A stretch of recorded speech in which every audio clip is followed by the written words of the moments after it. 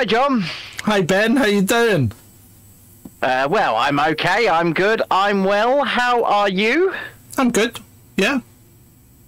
Well, we're still waiting on our esteemed guest for this evening, aren't we? Well, you know what these lovies are like, you know? They fucking like to keep you waiting. Well, so it would appear. So at some point, sometime in the last 10 minutes, we were supposed to receive James Bembridge. He assures us he is on his way. So we wait. We play the waiting game, but we didn't want to keep you fine folks waiting. So whilst we do wait, let's just chuck it on over to the troll room, I guess. How are you all this evening? I hope you are well. And good to see some of you. Andrew, I see Obin1, I see DW, Dreadeye, and Julie. Good to see you all. So this is not the usual start to a guest show. We usually have the guest on beforehand, and then we go live. But I mean, it's not like I didn't give him the information early enough. Now let's not start. We can have this conversation when he comes. Why does everybody leave everything to the last fucking minute? Well, for all we know, even Mark Changizi does it as well. Yeah, but he was rushing across town in his car.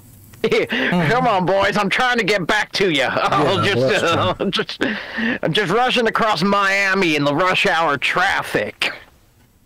But yeah. So it's 4:20, ladies and gentlemen. It is. And what does that mean? What does that mean, Mr. Stephen King? Well, it's the day that I lose my blue check mark, John. So I tweeted him this morning. Are you going to pay for it? What it actually means is it's International Weed Day, and there's been a massive gathering in London in Hyde Park of people just getting absolutely high as a kite today. Has that? So, oh yeah, it's International Weed Day. So does that mean you could just like go there and stand about and get high? Because you wouldn't even need to smoke it, would you? That's what loads of people were doing.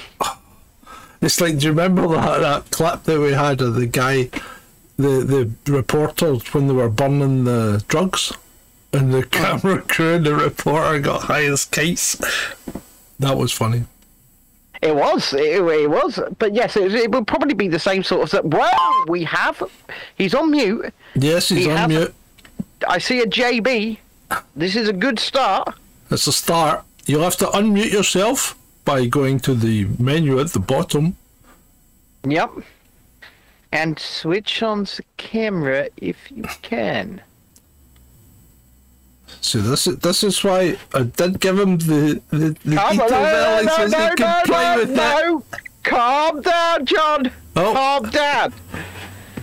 Oh, he's bucked out. What's going on? This is right. We're getting there. We're getting there. We made some progress. Some progress was made. Oh dear. And there is a resurgence. Oh, here he goes again. Oh. So I've sent him a message. I said, "What's going on? You appeared, but muted without video." He's unmuted. Hello. I think he's unmuted. Speak to us, James. Hello. Hi. Can you hear me? Yes, we can hear you. We can. Okay. Super. Nice to join you. Right. What about video? Have you got video? Yes. How do I do that? See down the bottom. It says start video. Start video. Okay. Yeah. One sec. So this is just Zoom. Yes, there you go. There we go. Good evening, sir. Good evening. Good evening. John, over to you then. We are live. Well, we are live, yeah. So, I'd like to welcome everyone to this Thursday night guest with Chasing Descent. It's James Bembridge with me, John, and Ben, who's somewhere on the south coast. Somewhere. So, it's good to see you, James. I've been following your tweets for some time now. I quite enjoy them. They are somewhat acerbic at times. But, I'm sorry if you can't understand much of what he is saying. He is Scottish. Hey. Oh no, no. I'm quite well versed with Scottish accent because I'm friends with James Melville. But no, the problem is, though, as you say, some of my tweets are a bit out there. I think that the problem with journalism is that these days you just can't really, there's no sort of Geoffrey Bernard characters, there's no sort of outlandish characters. Yeah. And for me, I think the low life is where the poetry lies. I'd sooner watch the portrait of a prostitute than a politician. And so that's what I've been doing in my last, 3 or 4 articles. But most editors don't really quite like it. They're too squeamish these days. That's a problem. Yeah, Well, do you not think mainstream- everyone's too squeamish these days? It's like everybody's frightened to offend anyone. It's crazy. Yeah, but it's well. I mean, yes, this is the feedback that I got. So I wrote an article on this sort of strip club in Soho, and I went there with my straight friend called Alex, and because it's Soho's just gone completely down the pan these days. You can't get a late night drink. You can only go to these strip clubs to get a late night drink. And so I went there with him. And, there was this Russian whore sort of gyrating her arse in front of my face, and she was saying something like, do you like what I see? Do you like what you see? And her arse was so large that I could actually see very little. and then I was sort of looking to Alex for help, and then he just started laughing, which made matters worse. She took his laughter to be a sign of our enjoyment, and started gyrating her arse with new and violent speed in my face. And eventually I had to say the safe word, the only safe word that I knew, which was that I'm gay, and then we got thrown out of the place. So that's the kind of stuff that I've been writing about at the moment, and as you can probably tell, most editors don't really like that kind of stuff. Oh, I think it's hilarious. What a way to open an interview! Hats off to you. I wish it was a martini, but unfortunately it's just water. But Your turn, Ben. Go on. So I sent that article to, do you know the Critic magazine? Yeah. yeah, So I sent that to the editor of the online version of that. He's very cool. He's very sound. He's my age as well. right. He liked it. He said that if you were to write about something like that, then it would raise some eyebrows in the sort of editorial office there. So this is the thing about journalism now. All of them have to self-censor. Yeah. So Orwell, when he was writing this proposed forward to Animal Farm, which almost proved his point, the forward didn't get published. He said something like the problem, and this was back in early 40s, I think. He said something like the problem with British journalism isn't censorship from the state. The problem is that too many journalists are too ready to censor themselves, and too many subjects aren't just a dumb thing to say so. Mm-hmm. How many subjects have we seen like that now, whether it be the Rotherham grooming gangs or the lockdowns or the adverse effects from the vaccines, however small small they are, stuff like that. There's so many subjects, and I knew. Sorry, I know you've not even asked me a question yet, and I'm just rambling on about Carry on. We just do chats. Thank you. One of my friends was friends with the editor of quite a sort of new but very high regarded publication. I won't name it, but it's not the Critic, but it's on the same sort of level as Critic. Right. And they said that the editor of that publication sent them a sort of draft version of a article that they were going to do. This was a year ago on vaccine harms. Looking into them and stuff like that. Yeah. And everyone was saying, "Oh yeah, this is really great. This is really good. You have to publish it. It's so good that this is coming out in a kind of vaguely mainstream publication." And of course, he decided against it because he knew it would tarnish the brand of his publication. And so, going back to Orwell, he was right.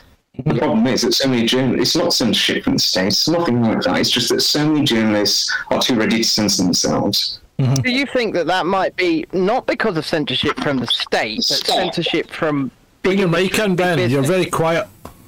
Sorry, from big industry, from big business, because as somebody who got into that sort of, live streaming / independent reporting field over the past 3.5 years, I found the people that came for me, despite the fact all I was doing was showing people what was happening in front of my eyes, were the YouTubes, were the Facebooks, were the Twitters, were the big companies and big business of the world coming down on me hard and making sure that I couldn't show off what I was seeing, because it followed a certain path, because it followed a certain narrative. I believe me and you and John and probably all of us here walk the same path on our views on the lockdowns and things like that.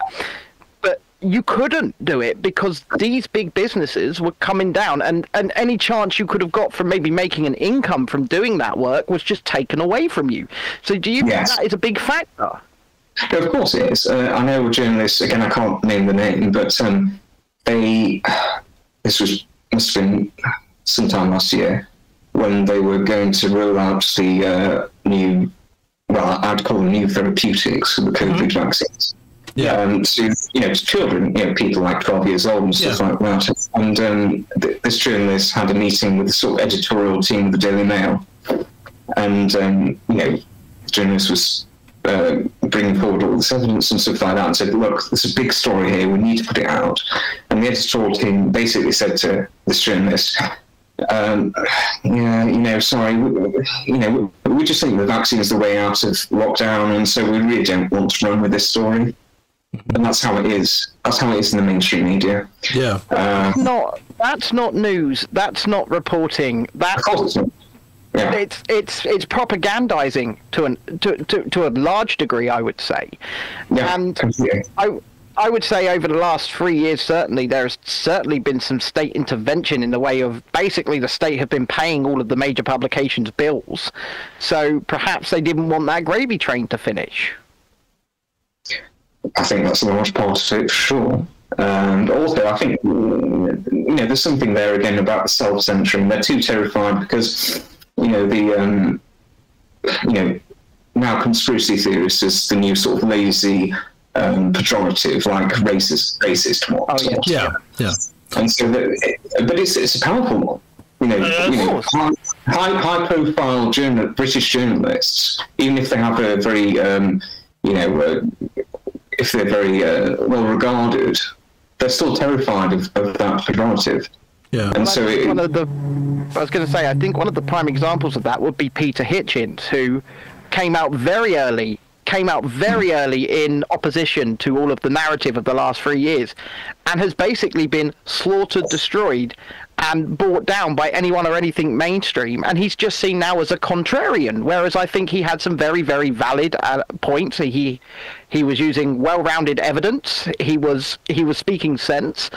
And because I would say he was a high-regarded mainstream media journalist at one point, and I would say he's not held in such high esteem anymore. Well, he was always a contrarian. I mean, Pete Hitchens, he gets paid to be a contrarian. I mean, he'll deny this. He'll deny this, of course, but he gets paid to be a contrarian. All of his articles all of his articles from there on Sunday, they'll say, Peter, why don't you write about this in kind of controversial kind of way, and he'll do it. And obviously he'll deny that. He'll say he's not contrarian, but he is, and that's what he gets paid to do, which is fair enough. But yes, he is highly regarded, and yes, he was one of the first ones with a kind of vaguely mainstream platform that went against lockdown. His initial interviews with Mike Graham, and Mike Graham actually had him on for the purpose of destroying him. Yeah, but that was why he wanted him there. Let's not focus on the last 3 years, because that's right. Okay. I don't think that's the cause of what's happening just now, because the mainstream. The mainstream journalism, news gathering, news reporting, it's all been falling into step well before that, because everybody goes along with the same thing, and nobody really wants to put their head above the parapet and stick it up there. Because even look today at what's happening in Ukraine. You don't find out what's happening in real terms until you start going abroad and digging through like Hindustani Times and other obscure countries' publications where you're getting a more balanced reporting of both sides. Whereas this in this country and in America, you only ever get the US view. Yes. Well, it's like this girl that works for the BBC. What's she called? Marianne. Oh, Mariana Spring. Oh, Mariana. Is that you couldn't make up a more sort of Orwellian job title? Was it? She's head of disinformation to the BBC or something. Yep. One of my friends that lives with me here, actually, his son knew someone who was with Mariana in Oxford. I think I don't know if they were studying history or politics or something. And he said that she was the dullest girl in class, and which is no surprise, and that's why she's gone on to that job title, because because if you're going to be the head of disinformation, that means that you question nothing. If you question nothing, then you've got not much. So it shows a very shallow intelligence, probably. Mm-hmm. Well, they're all doing it now, aren't they? The disinformation. I mean, look at Facebook. They even pulled what's his name? Oh, for God's sake, the guy, Come on, you can do it. Oh, the guy that used to be in the Lib Dems. The American guy that's running for president. He's put in. Somebody junior, Kennedy Jr. Yeah, Robert F. Kennedy. Robert F. Kennedy. They pulled his commencement speech halfway through it. Well, it's like whilst I'm quite anti-government at the moment, as you can probably understand. But MP Andrew Bridgen, his speeches in Parliament were pulled by YouTube. Yes. Yeah. Mm-hmm. Sure, they returned them and went, oh, sorry, my mistake. But that's only after a massive stink was kicked up on Twitter about it. Yes. Yeah. I think these big social media companies have definitely got too much power when it comes to journalism, because they really do hinder and hurt the idea of a free and fair press. Well, I think they've overstepped their mark, because they are not acting like a platform; they're acting like publishers. And if they act like publishers, then they should be leaving themselves open to being sued. And what we need people that have got the money to actually do that. But unfortunately, that very rarely occurs. Yeah, but I also think that it's just there's something rotten in the state of journalism these days. Like I was talking to someone yesterday who actually used to know Jeffrey Bernard. I don't know if you know him. He was like sort of a bit like me, I suppose. A sort of alcoholic journalist in a white suit, and used to write the low-life column for The Spectator when he was sober enough to do so. Yeah. It's like I was asking him, where did all those sort of characters go, like Jeffrey Bernard, Christopher Hitchens, Tom Wolfe, people like that, who brought romance to journalism. And actually, the guy, I was in the Groucho Club, and I was speaking to this guy called Adele. I forget his name. He's a sort of veteran Fleet Street reporter. Anyway, he said, "Well, part of the problem is one that the journalists don't drink enough anymore, which is probably true. But also, it's the culture." And I was saying on Twitter, most journalists these days, they dress like bankers, they speak like PR people. There's no romance there or artistry to it. And it's like, some of the young journalists especially, it's like they're the sort of public school boys who weren't bright enough to go into finance. And so the thickos go into journalism, and daddy makes a phone call. I won't name any names. Tom Harwood. But you know who I mean. You know who I mean. Yeah. We get the idea.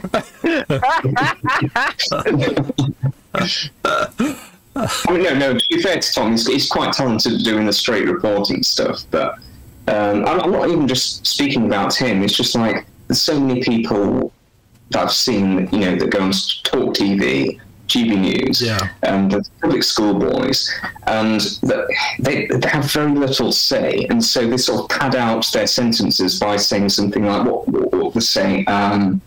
They'll say that something's either bonkers or they'll say extraordinary. But they won't just say extraordinary like you or I would say extraordinary. They'll really draw it out whilst I think of something else to say. They'll say extraordinary. It's like... But it's like, she's disappeared just now because I think she's resumed her studies, but Sophie Corcoran, she just came... She's a prime example, yeah. I mean, I've nothing against Sophie, good on her. No, she's very young, but it's like there's this whole new crowd now of young, vaguely conservative students that go onto TV, and they're not presented as students. They're presented as some sort of experts on any given topic. Whether it be Ukraine, green topic, green Butterworth pop up, and they say expert on what? Being a twat. The other one's Femi. What's Femi ever done? Femi's older than me. I mean, I thought that he was like a student or something. Yeah, but black don't crack. Very true. Owen Jones.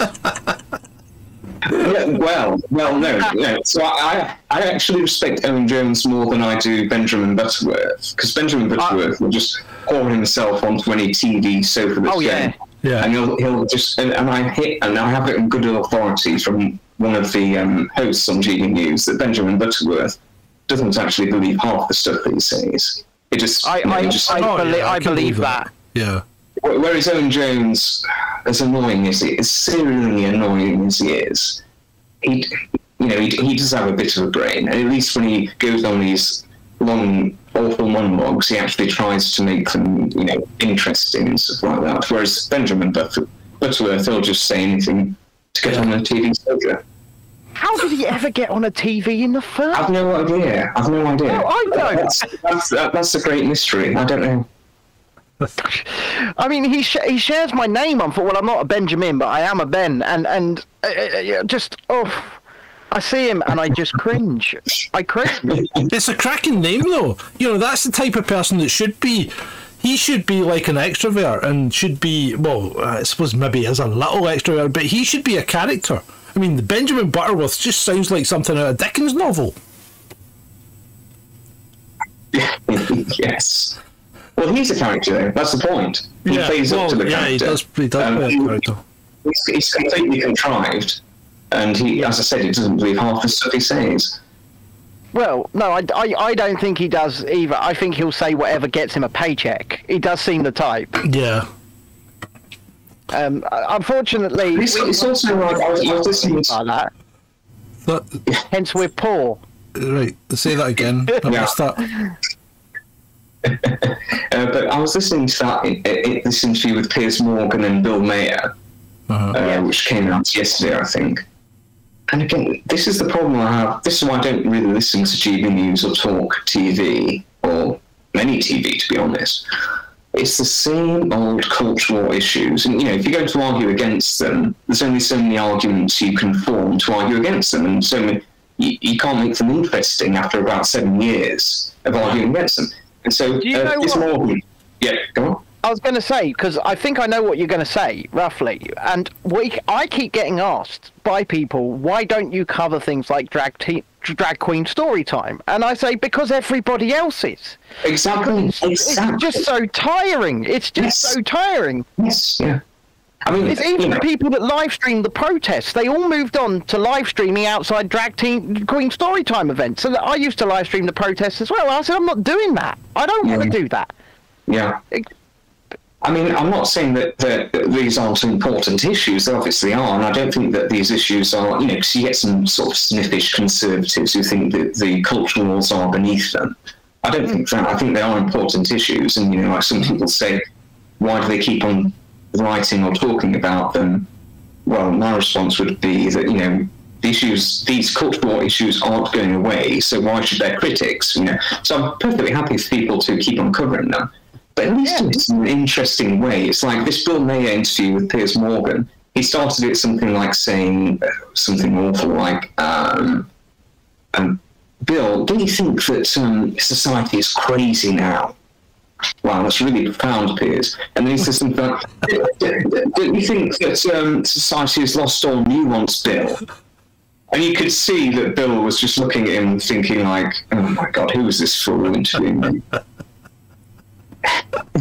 So that's what I have a problem with. If you're going to talk about these issues, which they do need to be talked about, at least find new sort of interesting avenues and ways to talk about them. Well, I mean, it's like when you asked what we were going to talk about today, I put forward a few ideas, and one of the themes that we have on our show is that this is the beginning of the end days of Western civilization. We are literally fiddling, as Rome burns, because it appears that the society is just going down a route that isn't going to sustain itself. Yes. I mean, so most people on our side would answer that. I don't know if it was a question, but anyway, they would respond to it by saying something like, society is going to degenerate now and stuff like that. I'd say, actually, that, when I was young, it was cool to be bad. Mm-hmm. If someone in my school had said, certainly amongst the boys, if someone had said, oh, I'm kind, I'm compassionate and stuff like that, they'd have been beaten to a pulp, and probably rightly so. Bullied, head flushed down the toilet. Atomic wedges. Yep. Now they're the cool kids, and I really don't understand it because I was always the quiet loner type at school who missed pretty much all of my final years. No. Because because I didn't want to interact with anybody else or be with them or anything like that. Yeah, okay, I get that. but he's right. Even when I was at school, and I'm 33, if someone had come out like that, some of what we would have called back then the chav kids would have beaten the shit out of them. They would have done. Yeah. So it's like, I think that bring back bullying, as far as I'm concerned, because at least it got people in order, and it's controversial. Let's start a campaign. Bring back the bullying. I think so. It's like, I don't know. It's just like I don't know. It's just like. Well, certainly, right. I tell you what. As far as words are concerned, I think that's the problem, because we have removed bullying not just physically, but also in language. So you now can't say anything to anyone, or it's bullying. Microaggression. I mean, it's gone much further. The whole thing's ridiculous. I mean, I had an incident last night where I asked a woman why she parked like that, because she parked right across her doorway, and she goes, well, can't I park there? And I goes, well, no, you're not supposed to park there because that's parking for, people that are using the gym. And she goes, well, there's no signs. And I'm like, well, there's no signs that say don't shit in the street, but you don't do that. And she's like, she's aghast, she's horrified. How can you say that to me? And it's like, well, I didn't say anything bad. I just pointed out that you don't need a sign to use your brain, Yeah. No, but sorry. It's like, I don't know about you guys, but I didn't really used to be very political at all. No, not at all. No. Right, so it seems like we've all been forced down this path. It really does. So the problem now has become that I actually have become effectively an anarchist, because I can't see any political party doing anything but harm. And so I'm coming to the point where I believe more in small government, and certainly central government needs to have its wings clipped. And the thing is, how do we do that? Because you can't change a system like that from the inside. No, you can't, especially not in the Tory party. Mm-hmm. No. I've always just had this inveterate disgust towards people who presume to tell me what I can and can't do or can and can't say. Yep. Just so happens that probably from the past 5 or 10 years, that's been coming from the left. Although I do see sections of the sort of factions of the fringes of the right that are doing that now. Like they'll say, James, you're controlled opposition or stuff like that. Oh, well, believe me, I spent 3 years dealing with that. Really? Turning up. Oh, God. We're drifters. Oh, God, don't. I used to have my own channel that was way larger than this before it got censored for simply live streaming. But my God, the amount of people that would pop up in my chat, oh, you're controlled opposition. I'm a disabled man on a mobility scooter with a camera. Who is controlling me? Yeah. I just love to be paid for doing what we're doing. I'd love to be controlled opposition. I'd love the paycheck if I could get it. Yeah. But, who the hell would hire me, a kind of like chain-smoking alcoholic, to be controlled opposition? Exactly. Who would hire really any of us that get accused of it? Because I know. I mean, what do we? If we're controlled opposition, where is this money? Where is it getting spent? Because Christ, I want to know. I really do. And it's your own paychecks. But you know what? You don't need controlled opposition because people inherently want to be governed harder. Apart from the minority. During lockdown years, there was this guy, some sort of like pale-faced, cadaverous-looking creature who was wearing a mask, and he ran. So we had the social distancing measures that were meant to be in place, and he sort of ran up to me, got into my face, breaking all the social distancing measures as he did so, to demand that I wear a face mask. And so obviously he wasn't scared of the virus. No. It was. What did he say? Something like, "Why aren't you wearing a mask? Oh, you think you're better than us, do you?" And, but his question contained the clue to his grievance. It wasn't from fear of the virus. It was just from pure spite that I'd swerved the rules to which he was slave. Mm-hmm. It was that. Well, exactly. I remember I had a similar interaction. It was really one of the only times that a member of the public came up to me. And I will never forget the mask that he was wearing because it was a print of Chewbacca's lower part of Chewbacca's face over his face, and he was following me around Asda and just getting up in his face to my ear and just going twat over and over again. And then I finally turned around and went, I might be a twat, but you're obviously too ugly to take that fucking mask off. Well, quite, there we go. That's it. But Jesus Christ! But it was. I think a lot of people wanted to be governed harder, as John said. It's like, they did. It was some people. It was Daddy. Yeah. It was like govern me harder, Daddy. Absolutely. And there was something funny so throughout the lockdown years, I was living in Buxton, and one of these sort of heritage tourist places that you can go into. Yeah. They sold some masks, and because it was the sort of like place near the countryside, and this was completely unironic. They were selling face masks which were a sheep. Oh God! They didn't even get the joke. Oh God! Oh God! Tell me, you saw some people wearing that mask? No. Oh yeah, of course. Oh my God, that's they thought it was quite cute. Yeah.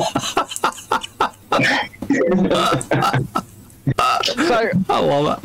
I even went to France 4 times. I went to France 4 times when we were supposed to all be locked down. I flew on a plane unmasked. I flew with EasyJet unmasked more than once. I went around all of Paris. I went indoors, outdoors, restaurants, everything completely without a mask. Not a care in the world, not a problem. And I never got challenged at all by authority. The only people that would ever really challenge me in any country was the other people. And I mean, when we're supposed to have been in tier 4 restrictions here in Sussex, I drove to Eurotunnel and fucked off. It was easy. It was easy enough to just do whatever you wanted to do if you just had the will to do it. Well, I moved from Scotland to France, and then toured 8 countries in Europe, and you could go anywhere you wanted.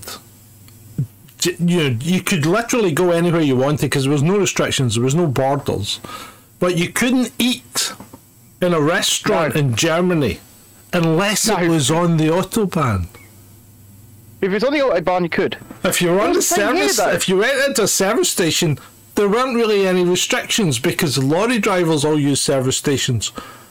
So they don't want to piss off the lorry drivers. So you could eat, you could go in and eat, you could go into McDonald's, you could buy it. You were never asked to prove anything. But as soon as you came off the autobahn and went on to, say, for instance, a surface street or into town, and you went to go and buy something in McDonald's, no, you can't come in. You need to have your passport, your COVID passport, and obviously we didn't have that. Not sure that you were vaccinated or something. Yeah, you had to prove you were vaccinated to get into McDonald's in a town, but if you were in a service station, it didn't matter. But then that was a pantomime as well. That was just Germany. I mean, even in France, that whole thing was a pantomime because all they wanted to see was your compliance. They didn't care that you were actually treated or not. Yes. Because I rocked around Paris for 5 days pretending to be a 42-year-old woman named Susan with a screenshot. I went where I wanted. Nobody cared. What's happening in France now? Because apparently they've taken over the stock exchange now, the protesters. Have they? Yeah. So they went in and wrecked that. So it does seem to be that France isn't stopping. And I mean, when I was there, they were doing their protests and they did them every week, regardless of weather, regardless of, people that did or didn't turn out, they would keep going, and it looks like they're doing the same. Except, I mean, did you see Macron? Did you see the welcome he got when he was out trying to speak to people? You were just booing him off the street. I didn't. It's, do we think the Brit? No, I didn't see that. No, it wouldn't surprise me really. It really pains me to say this, but the French do protest much better than we do. Yeah, they do. I think that's simple facts, and I think that here in Britain, I think we're just too comfortable. That's generally what I think. I think we're all too comfortable, and people just want to get on with their comfortable lives, and that's why they just go along with whatever they're told. Convenience has ultimately caused what I would see as a downfall. Yeah, no, it's the convenience culture, it's the safetyism culture, it's all of that stuff, and it's been happening since probably the 90s. And yes, but I don't know, probably there's something in the British nature. So I wrote this article about the underground a few weeks ago, and I do think that I said something in there about it, that I think that British people have some sort of mysterious attachment to rules. And I think that's partly explains why we went so insane during COVID. Well, it's why the Brits love to queue so much. That's a trope, isn't it? Well, exactly, yeah. I mean, it's like queuing.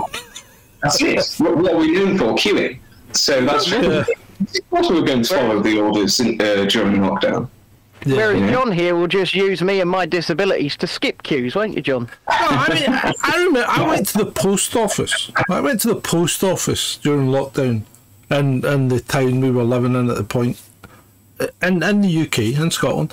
And there was like 8 people standing outside, and this was towards the end when restrictions were released and whatever, and there was like 8 people standing outside it. And it was cold, it was a winter, and I walked past them and I goes, there's nobody going in, because there was one person in the post office, and all it said on the door was, no more than 2 school children in at any one time. Because you know what it's like, they don't want a mob of kids and stealing everything. But nobody would go in because they'd be conditioned over the last year or so not to do things. And they just queued outside like good little sheep. Oh, well, that's it. Yeah. Well, my pharmacies, I went to pick up my this month's medication today. They're still doing it to this day outside my pharmacy. They still queue. Yeah, there's no reason to. There's no sign saying to, and I get somewhat annoyed with it. And I just said, well, if nobody's going in, I am, and in I went. Yeah, because I'm not queuing. I'll tell you something else that really annoys me about British people is this sort of tall poppy syndrome thing, where or reverse snobbery, whatever you want to call it, where someone is, and it's never the sort of high-class people that say it to the lower orders. It's always lower orders that say it to themselves, like working-class people that say it to themselves. Yeah. Like, if you're from a working-class background and you're doing vaguely well for yourself, then they'll say something like, oh, don't get out. is the biggest station, blah, blah, ooh, Arca Inn, stuff like that. And so I used to work with my local council in the benefits office, and there was this awful woman there, hideously obese. And she, whatever I would say, like if I was saying, oh, I might go holiday to Spain or Cornwall or something, and she'll say, well, just you remember, our James, this is the real world right here. And she'd always make a point of that. And it's just like, I hate this British people, I just hate it. Why do you have to feel so jealous about people if they get on and do well? Yeah. Well, exactly. I celebrate success. I've received absolutely none of it myself, but I don't begrudge anybody who does. I'm a capitalist through and through at heart. I absolutely love the idea of being able to forge your own path and make your own way, and do it on merit and merit. Basically merit alone, on the merit of your actions. But the major corporations don't agree with that. The major corporations won't allow you to do that anymore, and it does feel like there is an air of surf get in your place from these people who have put themselves up. Oh, yeah, definitely. Yes. Oh, yes, completely. It's like, I don't know if you've read this book called The Intellectuals and the Masses. It was by this guy called John Carey, written in, I think, 1992, the year after I was born. But it has so many parallels now with the kind of liberal elites, to do with Brexit and stuff, where the elites had their very sort of exclusive quarter, and then when the mass press came about and people could, even the sort of working class were able to read stuff, then they got very sort of scared and threatened that their space might get invaded. And I think it was the same thing to do with Brexit and to do with so many things now. I think it's why like people like Mariana Spring and people from the BBC slur people as conspiracy theorists, because they know that the BBC is, the legacy media is dying. We've got places like, your YouTube channel, other places, other online applications that can say stuff, and so they want to. So often, I think that the slur conspiracy theorist is basically saying, "Shut up, pleb." Get in your. Yeah. And it's used when they don't have any kind of rhetoric to come back to a certain or specific argument that you're making. It's used as an attack on your character rather than a rebuttal to any argument you might be making. Now, are there a lot of conspiracy theories out there that are absolutely rabbit hole crackpot crazy? Absolutely, there are. There are a load of them, but. Some conspiracy theories wind up being true. Well, conspiracies. Well, first of all, we have to establish the fact that conspiracies exist. Oh, yeah. What was Watergate, for goodness sake, or any other ones before that? And so it's just. The Gulf of Tonkin. The Gulf of Tonkin is a classic, isn't it? It never happened, and yet. For 40, 50 years, it was put forward as a reason why the Vietnam War occurred. And yet, it turned out it was all a fabrication by the Americans. Right. So, classic conspiracy theory that turns out to be true. Yeah. The thing is that so many journalists now, I don't want to mention her name more than 4 times, which I already have, but Mariana Spring, again, or let's say people from the New York Times, for instance, who imagine themselves as these kind of maverick journalists that, this kind of Watergate-era journalists. Yeah, they think they're Woodward and Bernstein, don't they? Holding truth to power and stuff like this. They're not holding truth to power. In most cases, they're protecting power rather than holding truth to it. Well, of course they are. We'll continue to use Mariana as an example because I think I personally think she is the most egregious case in this country, and the reason I think that is because she has assigned herself, and proudly touts about that she is the first disinformation expert in the BBC's history. But in order to be a disinformation expert, would say that you and you alone know the truth. That is basically what she is telling you. She's doing Jacinda Ardern in saying, "I am your single source of truth. If it's not coming from me, or it's And it's egregious because that can't be the case. One 20-something, 30-something-year-old woman doesn't know more than the entirety of the country, and she's not going to be right all of the time. It's like I was saying before when I was kind of mildly taking the piss out of the sort of young right-wing commentators that go and talk TV and GB News, like they're expected to know everything, whether it's climate change or stuff like that. Same with Mariana. How can what on earth qualifies her to be an expert on all these matters to fact check them? Nothing. Well, the thing is, what she does is she goes to fact-checking websites, which are probably 20-something-year-old people themselves in mummy's basement just writing an opinion, because we don't know who runs these things or who they are. But she'll go to those websites and go, Snopes says it's not true, therefore it must not be true. Yes.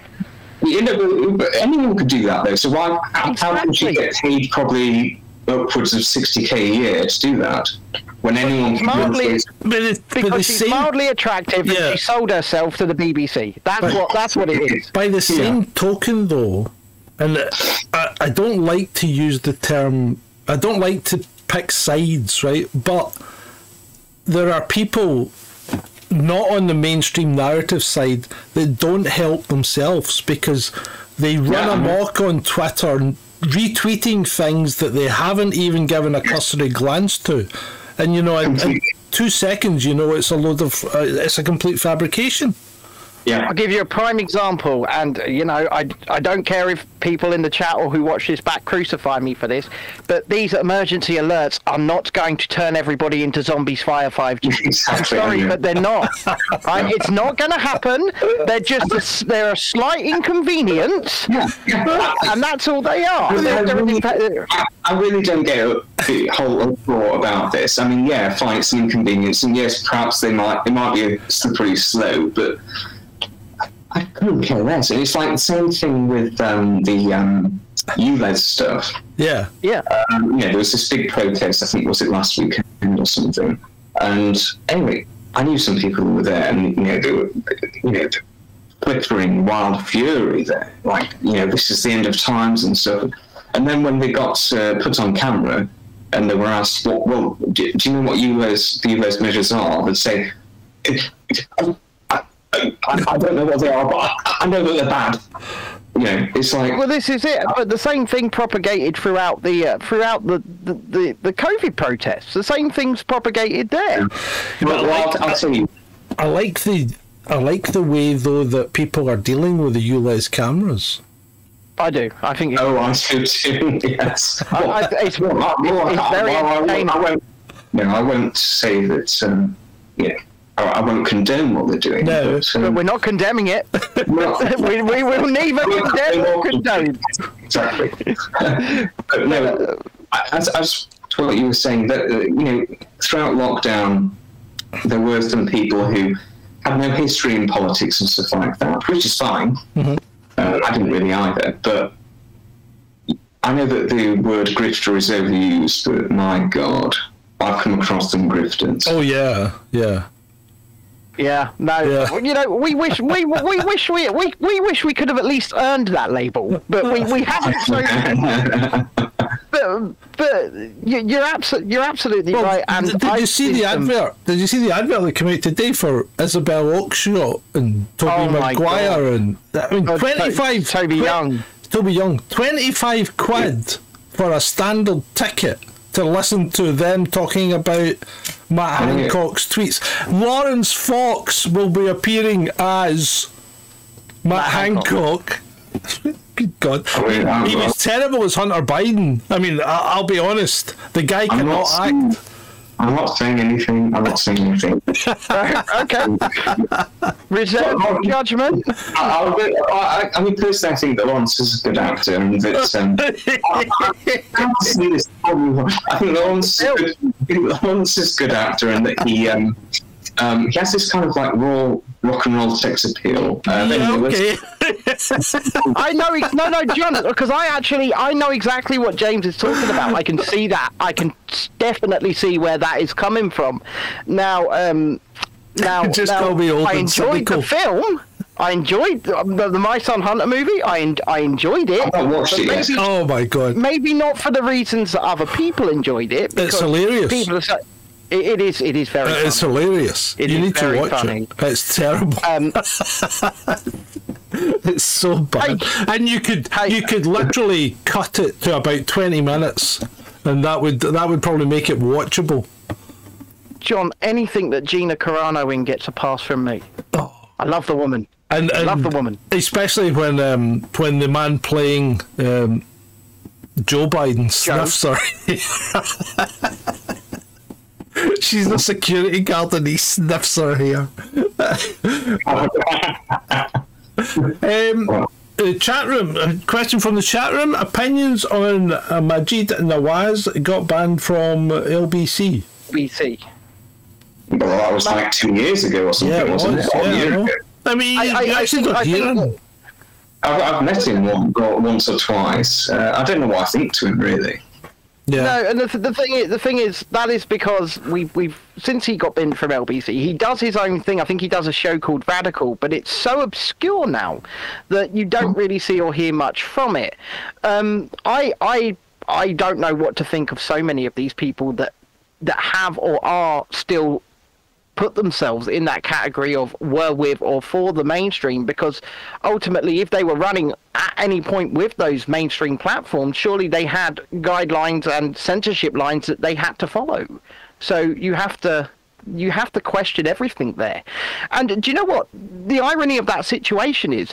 I thought the job of a journalist was to question everything, and that doesn't seem to be what the job of a journalist is anymore. It seems like the job of questioning everything goes to people like us who, yes, could call ourselves self-styled journalists, but you could. Well, this is the thing. It's Ben.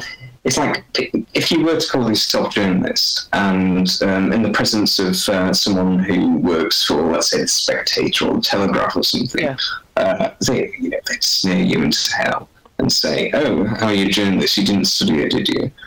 Well, you, from the technical term, you are a journalist. By fire by reporting on so much that I did during the last 3 years. Yeah, and you do more. You live up more to the title of the profession than they do.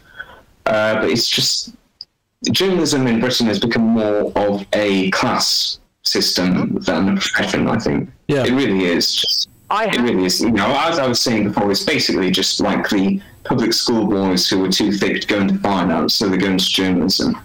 Yeah, so I can actually give you a prime example of this, because I was live streaming.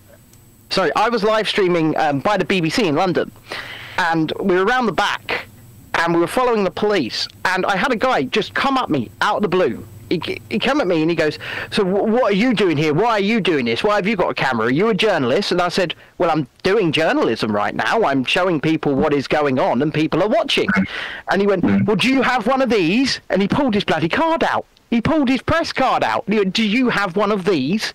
Because this is a real press card, and if you don't have one of these..." I said, "Well, first of all, that's not a legally recognised document. That is not. It is a private... It's a private accreditation. Yeah. It's a private accreditation. Yes, it is recognised, but it's not legally recognised." And I said, secondly, right now, the only one of us standing here, well, sitting in my case, doing journalism is me. Because you're the one sneering at me for showing people what's going on. Yeah, exactly. Well, yes. You're right. It's class. It's a class, and no, it has become a class system. Absolutely, it has. Yeah. And they sneer at people. They sneer. What they do is like I don't want to say names, but a very prominent and very, very prominent conservative journalist and author, whenever he gets into an argument, and he's gay, by the way, it's like, well, I will mention that to say that, I'm gay myself, obviously, and, if I'm going to be sort of a catty queen, then I'd do it with panache, I'd make a show of it and do something that's, like, very sort of... Whereas this certain very famous gay journalist and author, whenever he gets into a fight, he'll just do this sort of lazy, performative, pretentious stuff where he says like, "Oh, who do you work for? Well, you work for an unrecognised publication or something like that." It's like, I shouldn't have even mentioned that because I think people might know what I'm talking about. But I should shut up. Well, no. This is a space where people can say whatever the hell they want. But you know, but ultimately, you're right. And I would say that a vast swathe of people, and I mean, before I was unscrupulously banned from Twitter for 11 months, still don't like you, Elon Musk, but thank you for giving my account back. I would follow you, and I would follow your opinions, and I would follow people that I would never have even thought to follow before. People that I would not have linked with the idea of journalism and looking at what they were doing, because at the end of the day, the stuff coming out of the little guy, the ordinary people, the people that were popping up and giving themselves to niche audiences, seemed to just be better journalism. Even if it was just questioning, or even if it, like, I'll give you an example of what I was doing. I don't know if you remember, but my videos went everywhere about 2.5 years ago, because I would turn up at test centres all over the country and just film them empty. I would just film them empty, and that's why I got censored, because I was showing them something inconvenient. Yeah.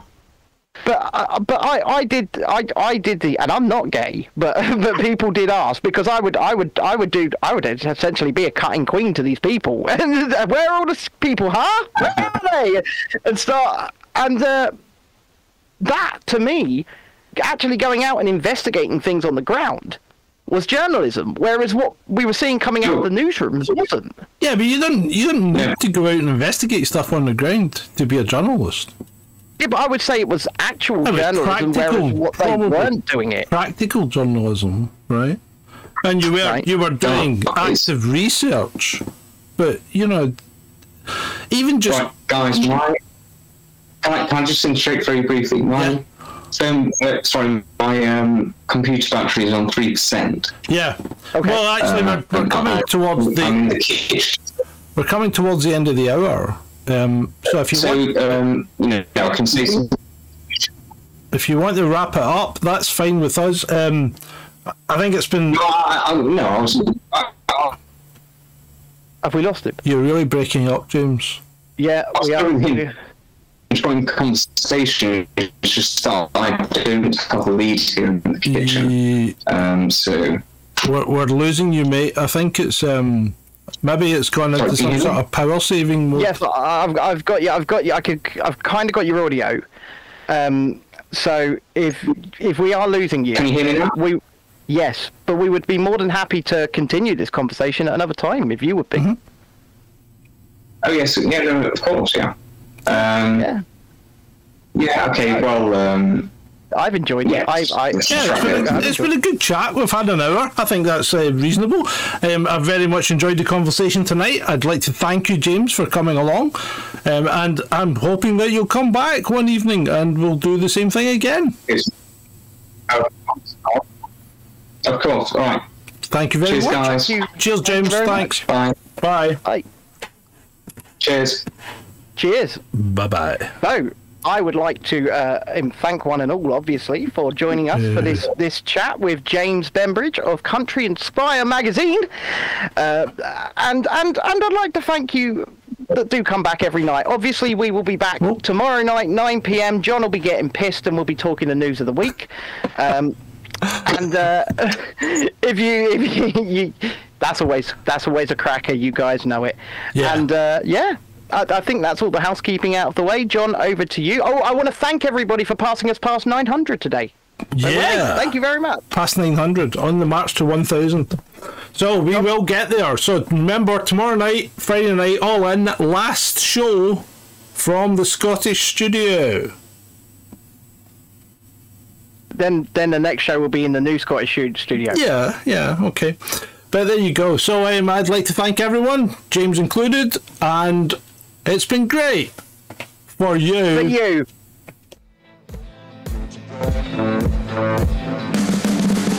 You can see the riding on the pavement. Young kids, they're growing up in basements. Online, a whole new generation.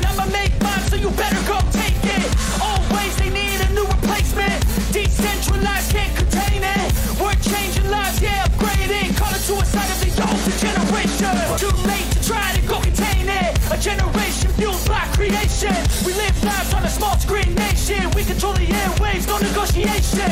I refuse to think we need saving. Something good will come from creation. And when we think that the world is too anxious, we'll adapt, evolve, survive, and save it. What keeps you up at night, yeah? Make all the demons quiet, yeah. We were built to thrive, yeah. I think that we've all had enough. What keeps you up at night, yeah? Make all the demons quiet, yeah. We were built to thrive, yeah. I think that we've all had enough.